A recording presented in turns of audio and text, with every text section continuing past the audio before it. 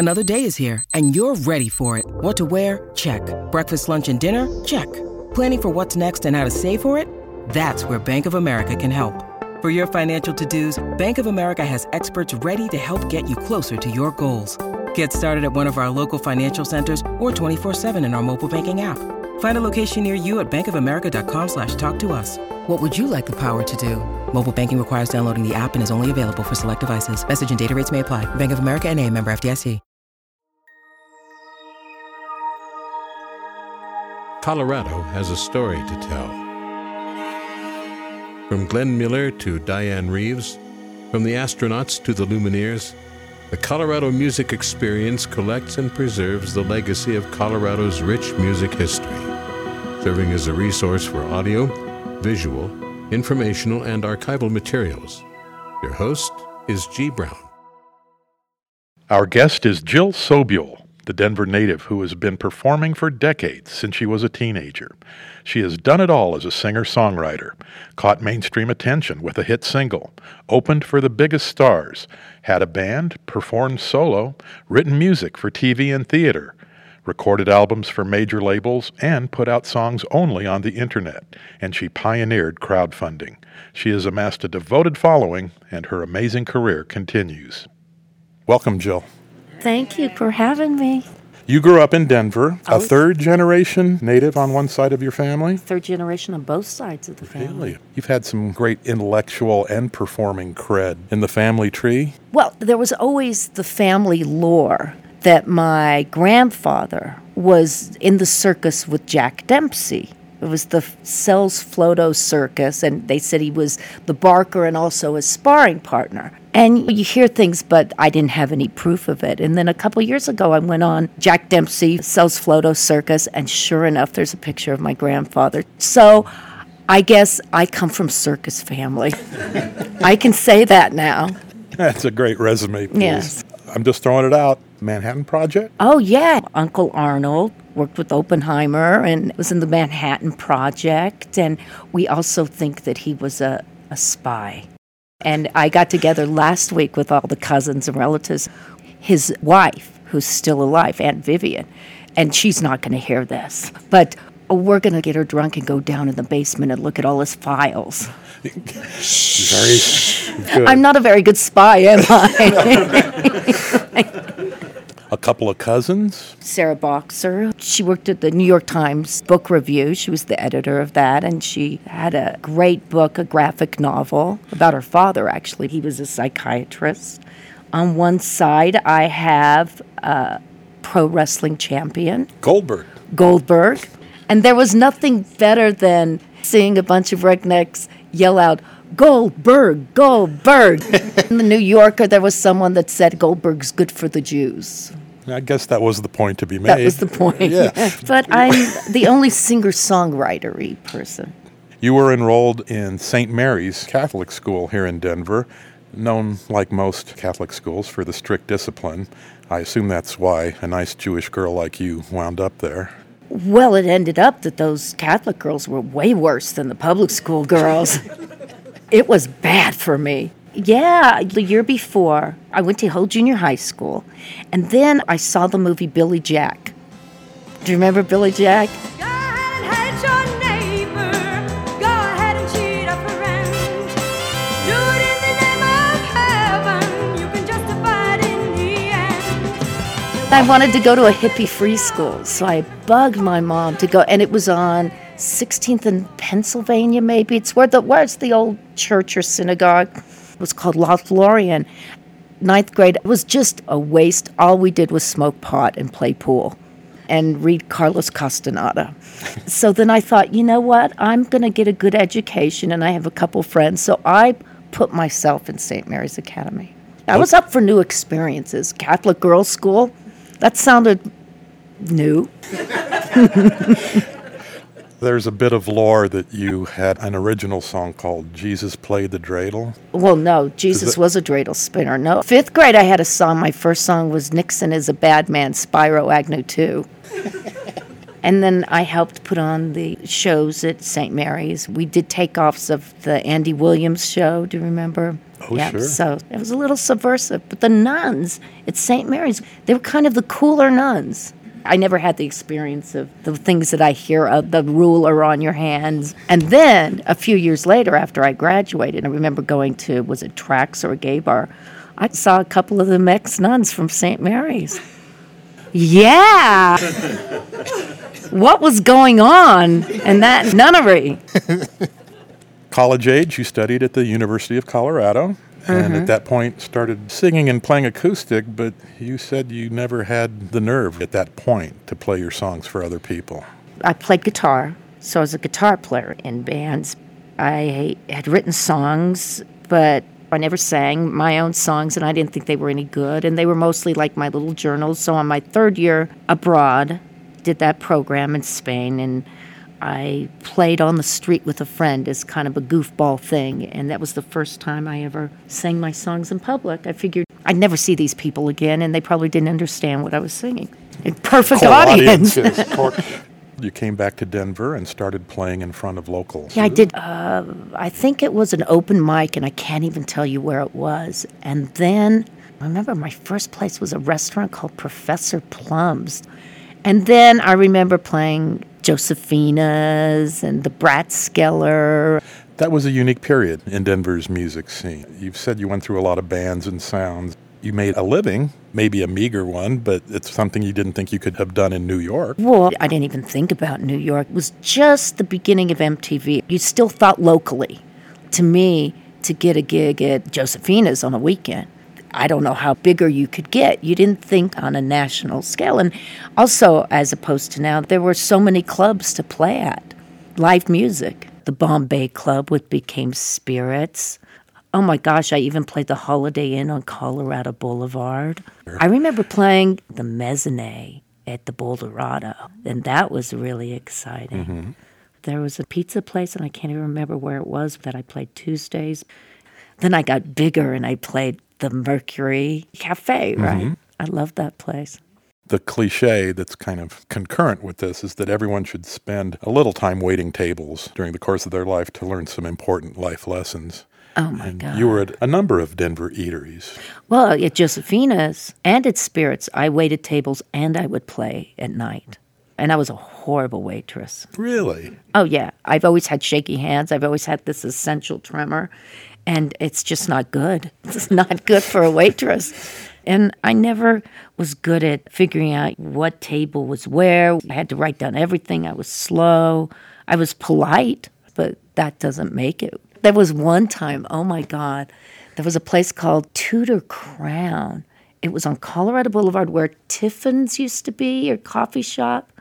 I was the bread girl, where I would go around with the bread basket to each table, and I'd say, oh, here's your popover, here's this bread.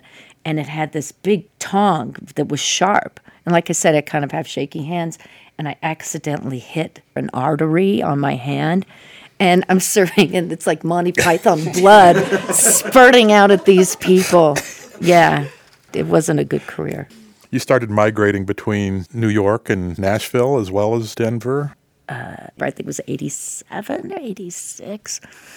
I was moving to New York, but at the same time, a guy came to that show in downtown Denver who was a publisher out of Nashville. And he said, I'd like to work on some non-country people. That's where the Nashville thing came in. So I moved to New York, but I would go to Nashville every 2 months and write with people. And that's actually where I got my first record deal. You're too cool to fall in love. You're too cool to fall in love.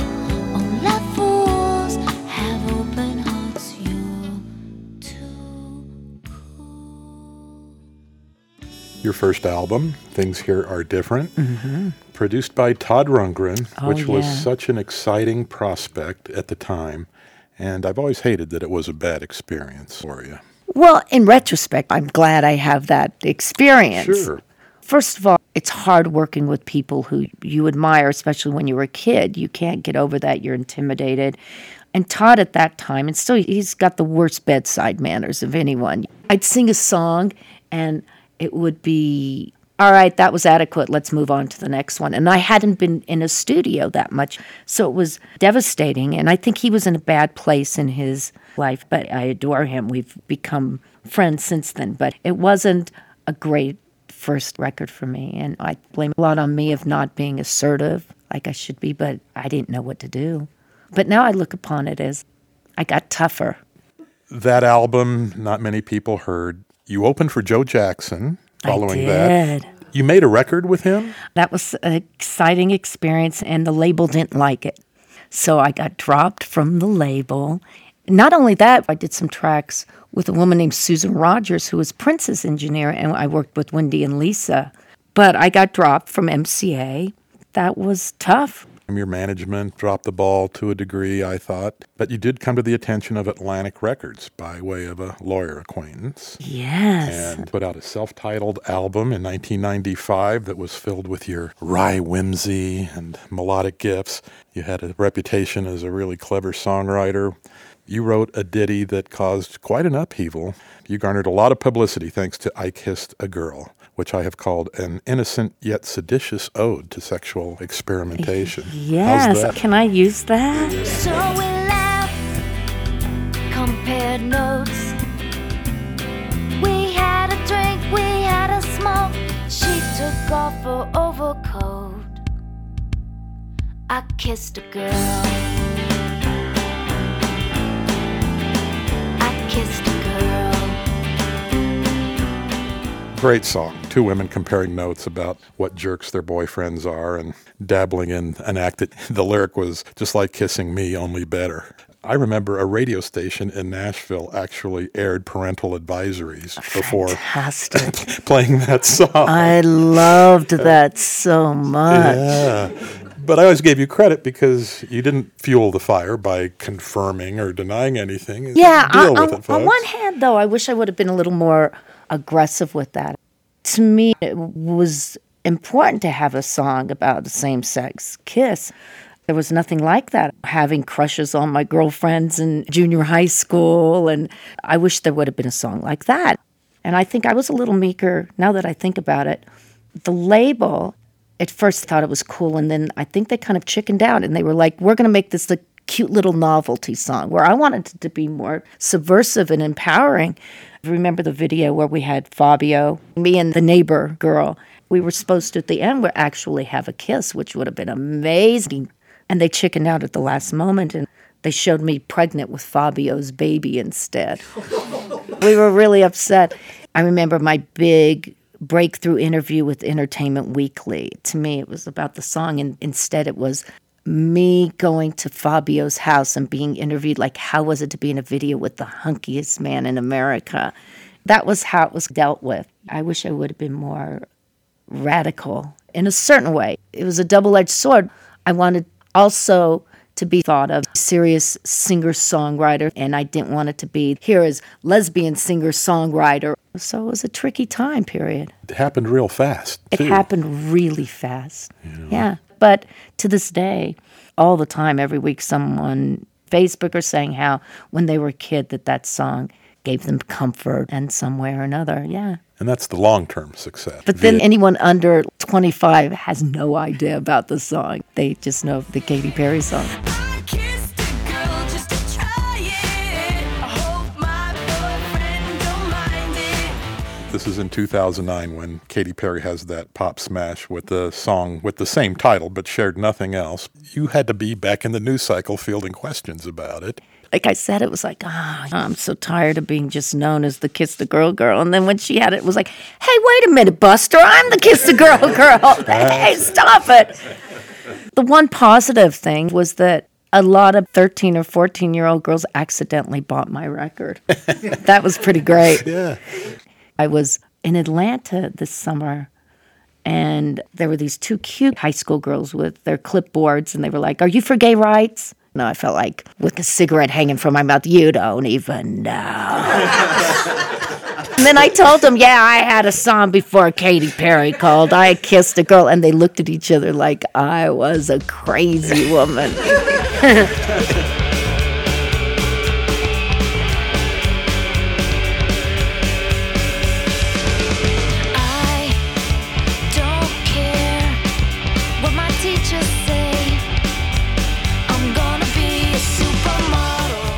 Back to 1995, you had another great song that was in the cultural ferment, Supermodel. Oh, yeah. A satirical song featured very prominently in Clueless, the hit teen comedy film. We need, the song for the movie. And none of us had any idea that it was going to be quite the hit and actually a really good movie. I thought it was just going to be a cheesy teen movie. I made some mistakes. I was like, no, I want to do a really weird video rather than something more commercial. So it was one where we reenacted Carrie, where I burned a fashion show down. I had pig's blood on me, and it was even too weird for MTV. I really loved it, but now I'm like, God, I should have done just a total commercial video for it. I look back at my career and think there was always that pull between wanting to be commercial and wanting to be arty and strange and go with my own vision of things. Red Rocks, I got to open up for Crosby, Stills and Nash once. And I remember my mom, this is so great. I was so excited. And my brother was there, and it started getting cold, the clouds, and I'm about to go on. And she goes, honey, why don't you put on your cardigan? It was like, no, I'm not going to put on my cardigan. No. You put out a couple more records for major labels. Happy Town was wonderful. My favorite was always Soldiers of Christ. When we're in heaven, you'll be sorry. When we're in heaven, you'll be sorry. When we're in heaven. It was after the response to I Kissed a Girl, and also I think coming from Colorado.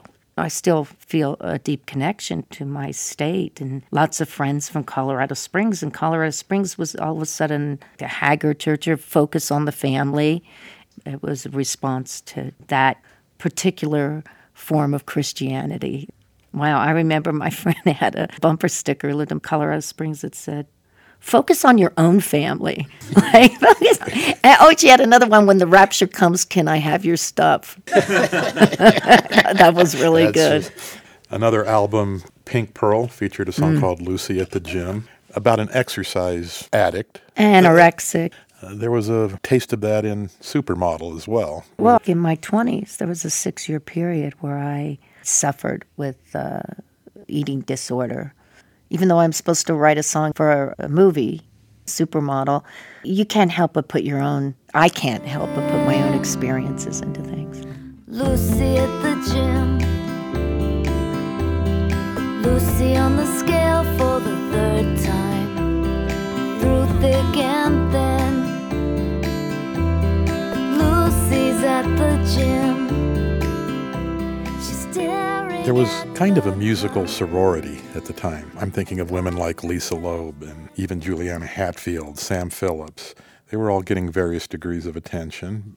I always felt like a loner in anything. But at the same time, you felt like there was a movement. I remember when I first got signed to MCA, the Todd Rundgren record, there was like a mini bidding war for me. But I remember there was a couple other labels that says, we already have a female artist. During the 90s, the Lilith Fair days, you saw a resurgence, and that was really wonderful and great to see because it had been horrific beforehand, really.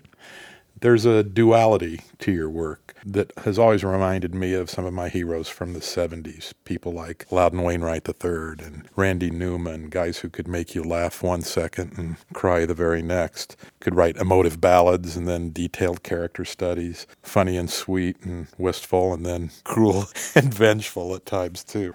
I remember my brother had a John Prine record, and I remember hearing Sam Stone or Hello in there, and I thought, and Loudon's too, not even just Dead Skunk. And I thought, wow, the writing, it's like a mini short story. And it's also, like Sam Stone, for an example, is there's a hole in Daddy's arm, this cute, sweet melody, but it's like, holy shit, he's talking about the junkie. And that affected me so much. You know what? I've been lucky that I've befriended those people. I've opened up for John Prine. I did protest songs. There was an event that Loudon asked me to be on. And then friends with Warren Zevon. And so I've been lucky in my life to know these old geezers. And I guess they were my mentors. That affected what I still do today. Don't let us get sick, don't let us get old, don't let us get stupid, alright. Just make us be brave and make us play nice. You had a special bond with Warren, especially. Before he passed, you toured with him, and your version of Don't Let Us Get Sick is a definitive cover. Thank Great you. stuff. He was wonderful to me. I remember when I first got the gig, I was so intimidated. I just gave him a lot of space. And I remember one day he came up to my room and says, "What do I have, rabies or something?" And then we became inseparable on those tours. And I think I knew him after his raging drug days. You covered Robert Earl Keen's holiday classic to great effect, Merry Christmas from the Family. Yeah. Your version, the production is wonderfully loose. That was one of the best sessions I ever had in Nashville with my friends. I made everyone get drunk. The drummer, if you listen to it, you'll hear he dropped his sticks and picked them back up. And that's exactly what I wanted it to be. Sloppy. Yeah, and that's what it was. Little sister bought a new boyfriend. He was a Mexican. Wouldn't know what to think of him till he sang Feliz Navidad, Feliz Navidad. So the resume in the aughts. You dabbled in writing music for off-Broadway musicals. You appeared on The West Wing on NBC, playing in a bar when Toby and CJ were arguing some moral point.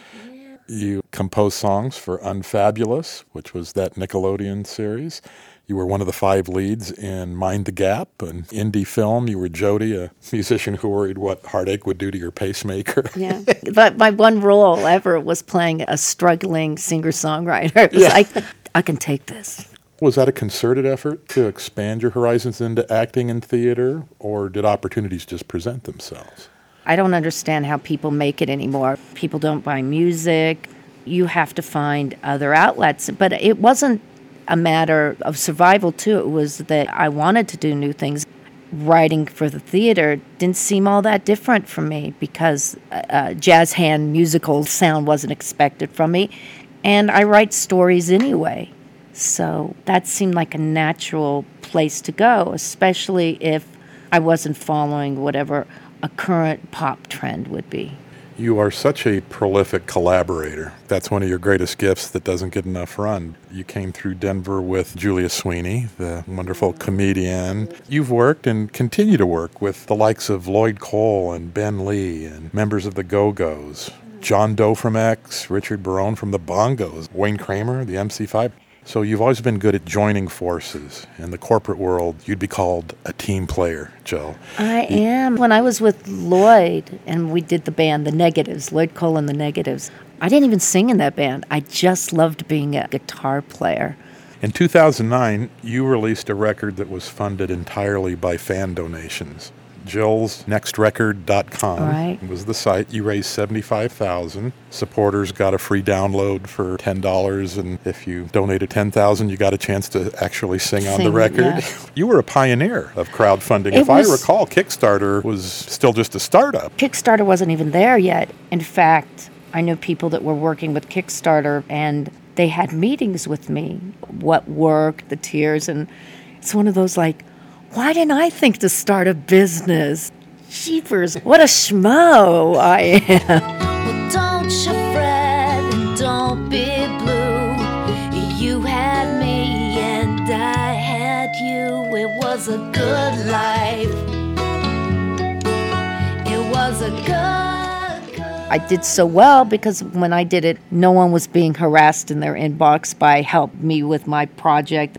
You weren't inundated with so many people, and it took me a long time to do it again, almost 9 years. I remember I stopped it at $75,000. I think I could have done more, but do you remember Perez Hilton? Sure. He had something against me. He had the horrible picture of me with dollar signs on my head and greedy, begging her fans for money. I was devastated. And then a year later, everyone else is doing it. And nowadays, unless you're that 0.001%, I don't know how artists without fan support do it. You've had some loss. Your dear mom passed away, a relationship ended. My stepfather, suicide. I had a couple years of, I didn't want to write, and then it came back, thank God, with a vengeance.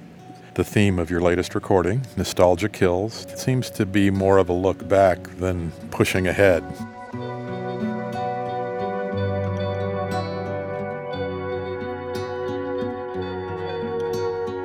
Turn off the lights, I'll pull down the screen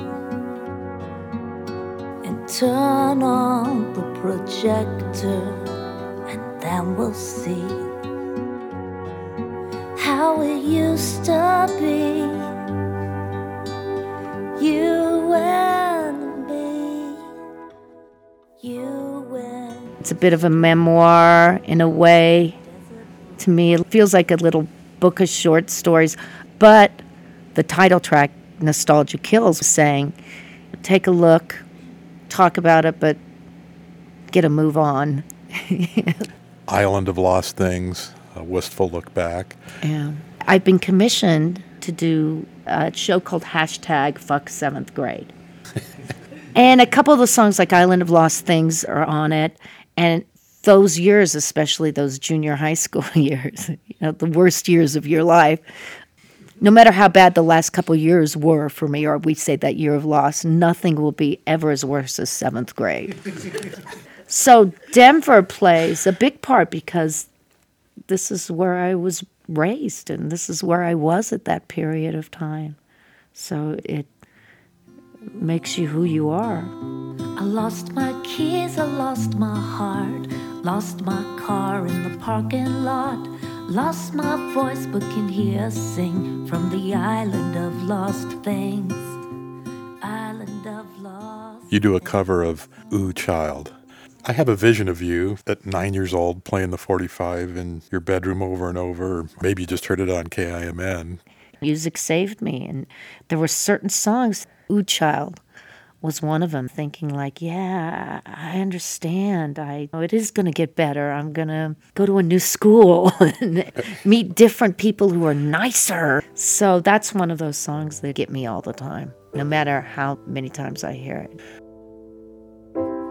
Ooh, child, things are gonna get easier.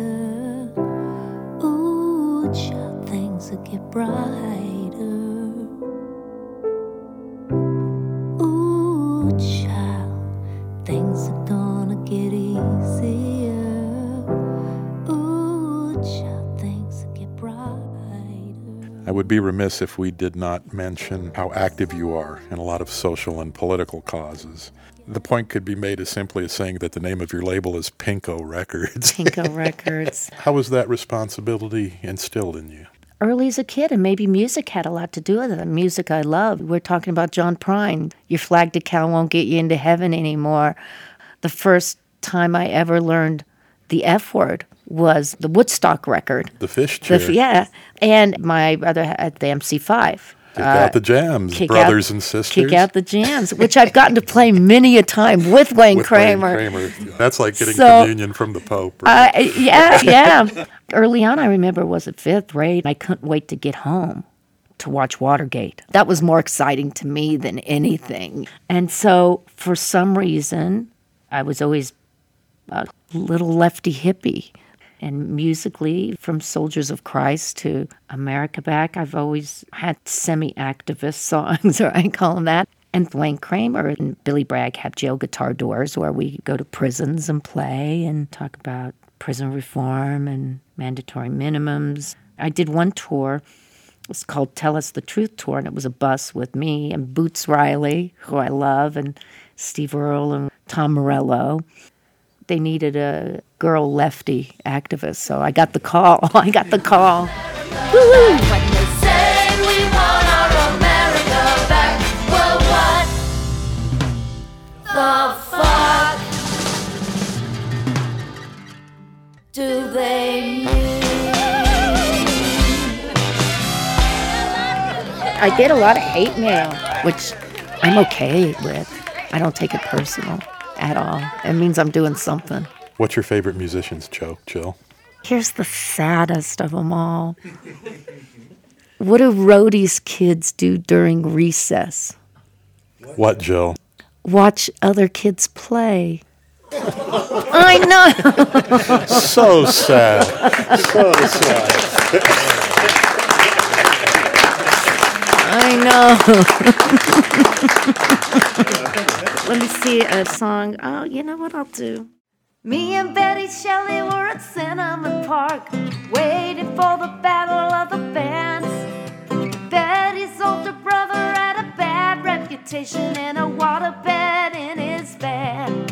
He said, hey, Chili Sue, I got something for you, something that'll blow your mind.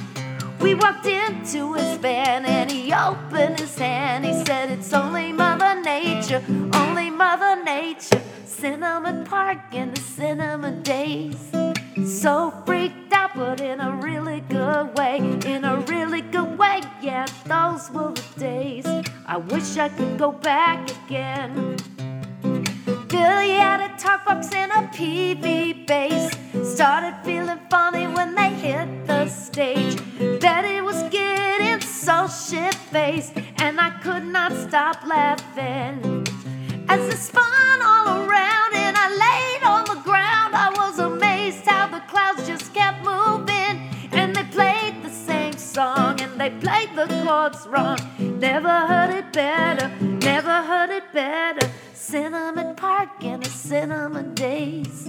So freaked out, but in a really good way. Really good way, yeah, those were the days. I wish I could go back again. And here's where the freak out section is.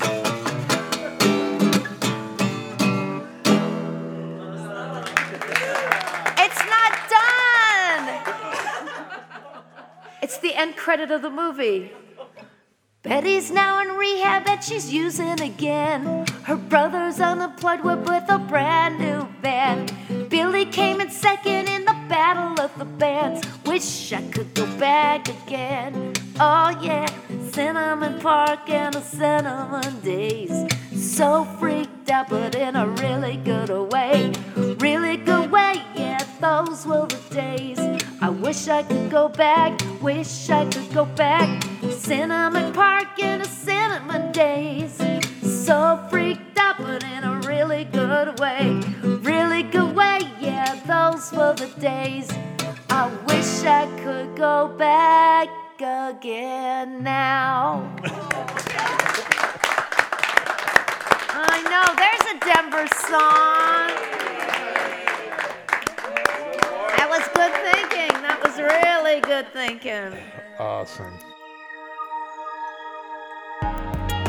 The Colorado Music Experience is a nonprofit educational and cultural organization, relying on financial support from music enthusiasts to fund its initiatives. To learn more, please visit colomusic.org. COLO music.org. Terrapin Care Station is a Boulder-based, vertically integrated, consumer-focused cultivator, processor, and provider of high-quality medical and recreational cannabis products. Terrapin loves music and is proud to partner with Colorado Music Experience to educate the public on everything great about our state's music history. It adds significant cultural value across Colorado, solidifying our state's position as a leader. Follow Terrapin on Facebook, Twitter, and Instagram, or visit terrapincarestation.com. It's NFL draft season, and that means it's time to start thinking about fantasy football. FantasyPoints.com features industry-leading experts and prognosticators using proprietary hand-charted data to help you score more fantasy points. FantasyPoints.com is the place to go for whatever kind of fantasy football you play. Whether you play fantasy football, daily fantasy sports, or do a little bit of everything, Fantasy Points has the meticulously researched content to guide you to victory. And why wait for the fall? Fantasy Points also covers the new spring football league, the UFL. Join the guru, John Hansen, Scott Barrett. Joe Dolan, and other massive names in the fantasy football universe with an exclusive offer. Use code Pantheon for 15% off any Fantasy Points package, including the all-in package with access to every article, tool, and data nugget that Fantasy Points has to offer. That's fantasypoints.com and code Pantheon for 15% off at Fantasy Points. Fantasypoints.com, code Pantheon. Score more fantasy points.